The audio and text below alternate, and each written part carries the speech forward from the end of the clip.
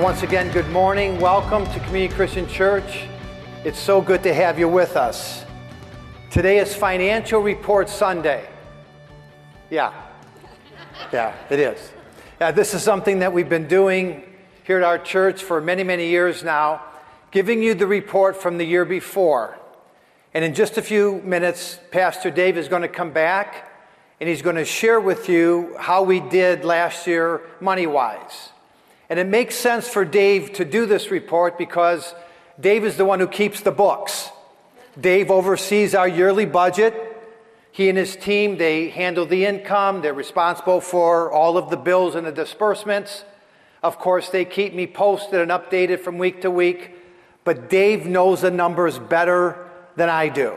So instead of him telling me about the numbers this year, we're going to let him come and share them with you himself. So we're going to welcome him in just a couple of minutes. But first, I'd like to share a couple of Bible verses with you. Is that okay? Yes. Appreciate your permission. Let's start with one from the Old Testament. It's found in Isaiah chapter 1, verses 18 and 19. Come now, and let us reason together, says the Lord. If you are willing and obedient, this is God speaking, if you're willing and obedient, you shall eat or enjoy the best of the land. The Message Bible says if you're willing and obedient, you're going to live like kings and queens. All right, how about in the New Testament? Ephesians chapter 1, verses 3 and 4. Blessed be the God and Father of our Lord Jesus Christ, who has blessed us in Christ with every spiritual blessing. How many blessings? With every spiritual blessing in the heavenly places, even as he chose us in him before the foundation of the world, that you and I, should be holy and blameless before him. Okay, according to these two verses that we just read, one from the Old Testament, one from the New Testament, and many other verses like them scattered throughout the scriptures, we learn that there is a tangible, undeniable blessing that comes to us. I'm talking about a physical, emotional, spiritual, relational, financial blessing that comes when we choose to honor God and walk obediently to his word. In other words, God-ordained favor and blessing follows us when we do life God's way. I'm going to say that again because that's so simple we all know it. Maybe so simple that I need to repeat it. The blessing of God, God-ordained favor, it follows us as believers when we choose to do life God's way. Not our way, not in the process or the plan that makes the most sense, but according to his instruction and his word. In the book of Proverbs, King Solomon had a lot of good things to say. In one of those Proverbs, he communicated to us that there's a way that seems right to us. It just looks like it's right. But Solomon goes on to say, chances are, if it's contrary to the word of God, it's not going to end very well for you. And so, friend, over the past 30 years, the thrust or the main essence of my ministry has been to point you in a direction of God's word. That's my objective. That's what I try to do from week to week. Point you to God's word, because I know when you receive God's word, you stand a better chance of also experiencing his blessing. That's our objective as we teach you from the scriptures. That's the reason why we put so much effort into what we do. We want you to be blessed. We want you to live like spiritual kings and queens. And so when it comes to tithing or the message of money, I refuse to back down. Even in the face of disapproval and criticism, I'm not about to change my approach right now, not after all these years, because I'm convinced beyond a shadow of a doubt that there is a tremendous God-given blessing that rests upon our finances when we live according to His Scripture. Amen. When we follow His instructions and we choose to honor Him. And yes, I know that there are people who get extremely uncomfortable when we start to talk about money in church. Can't you feel it right now? It's like, okay, preacher, go ahead and address any subject in the Bible you desire and have at it. Preach it passionately. But do me one favor. When it comes to finances, stay out of that one. Don't get involved in my personal business and keep your hands off my checkbook or my debit card, Venmo, or whatever other app you use. Check this out. It doesn't matter who you are or where you come from. In one way or another, every single person in this place is dealing with money matters. How many know that's true? No exceptions. We all have to negotiate the money that passes through our hands. Now, some of you in this place are in position right now where you don't have a financial care in the world. You have more money than you know what to do with. And like the rest of us, money plays a role in your day-to-day, but you have very little, if any, financial stress or worry. You just don't worry about money. Then there's some other people in this place or watching or listening to me who live paycheck to paycheck. And you are extremely diligent with your money. And you work hard. Some of you hold multiple jobs down. But at the end of the day, when all the bills have been paid and you balance everything out, you have very little, if anything, left over. And there's some other people who are in big trouble financially. You haven't really shared this with anyone. But you are one crisis away from a huge disaster. In fact, if you don't catch a break financially soon, you just may end up losing everything that you have. And so again, regardless of your current financial situation, we all manage money on a daily basis. Because in our culture, money is the apex of survival. We need money to live.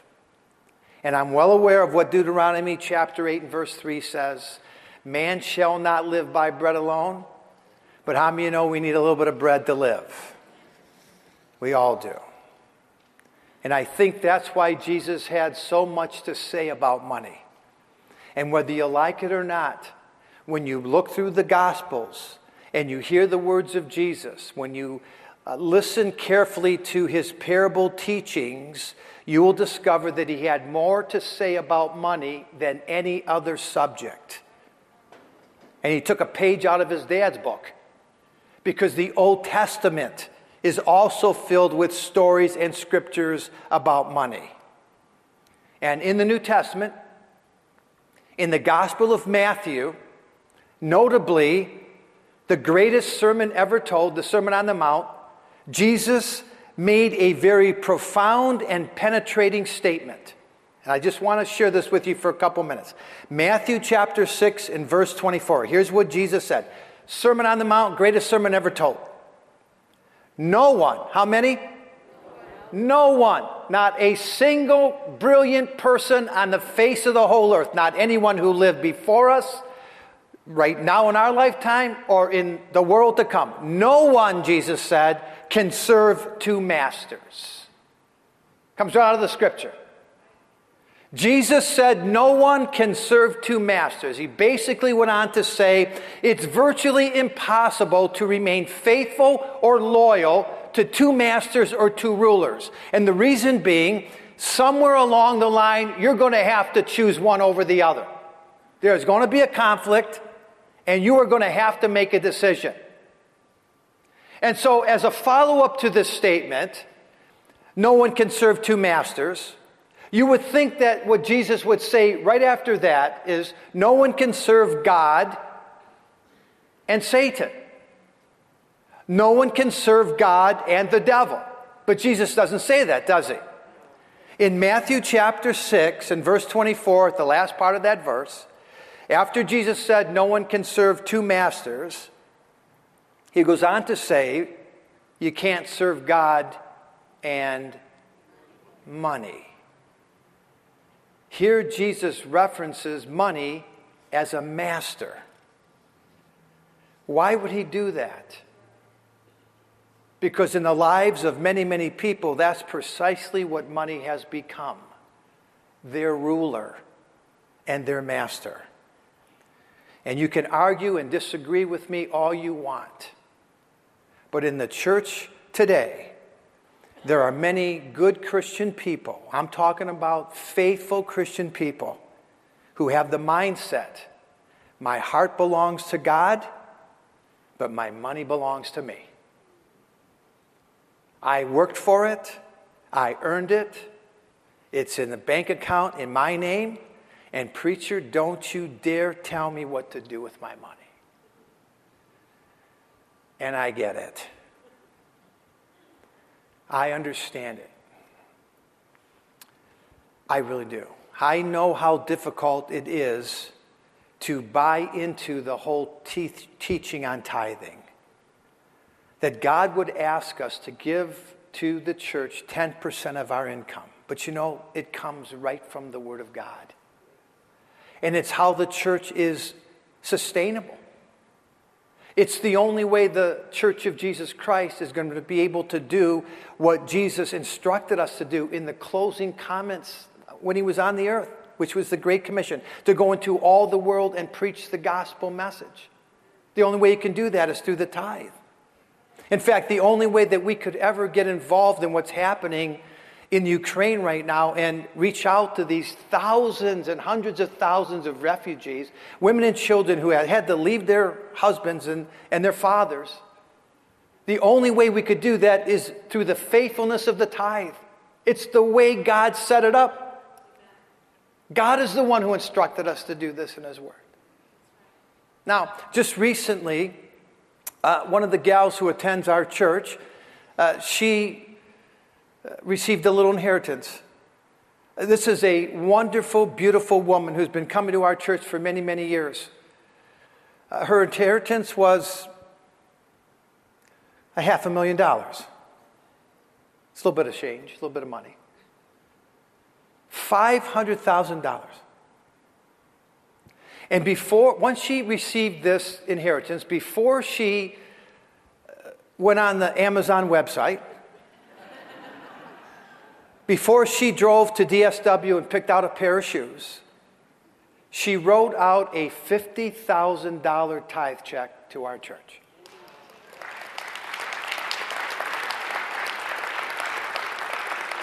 Do you know how badly your hand will shake when you try to write out a $50,000 check? And you might be thinking right now, well, if you got a lot of money like that, it's easy to tithe. Look, if you can't tithe on $10, you can't tithe on $100,000. It is not an easy thing to take 10% of what you earn and give it to the church. But this woman could do it. And do you want to know why?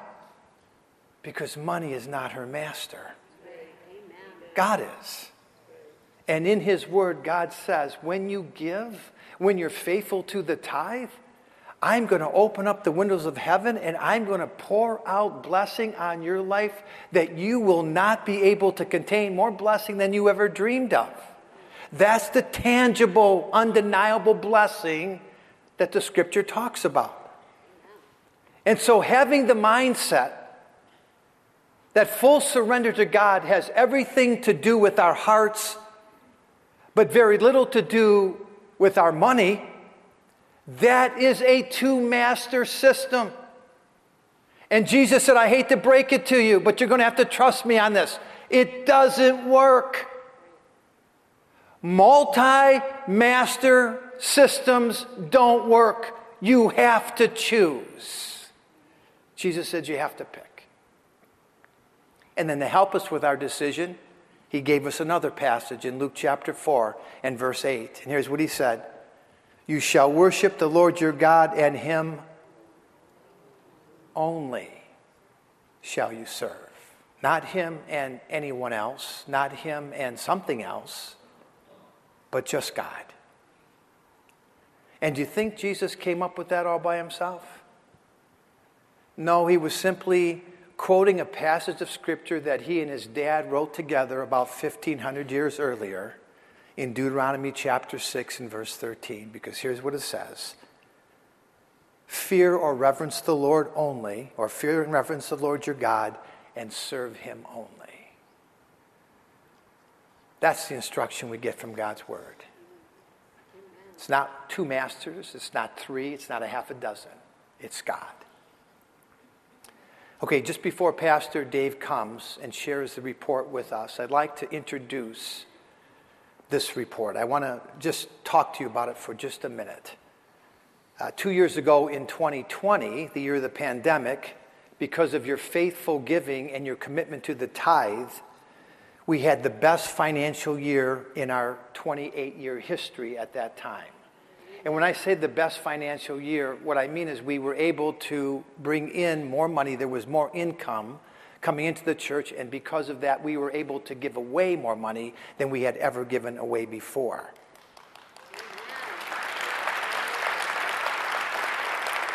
Because of your generosity and your faithfulness to the tithe, and this is the truth, we were able to change the world for many people. Not just here in our community, our own backyard, but on the other side of the world as well. While many other churches were struggling financially and they were experiencing shortfalls in their giving, Community Christian Church stepped right up and set a record during a really difficult year. But again, that was 2 years ago in 2020. The highest level of giving in the history of our church. But then there was last year, 2021. And in 2021, we did better than 2020.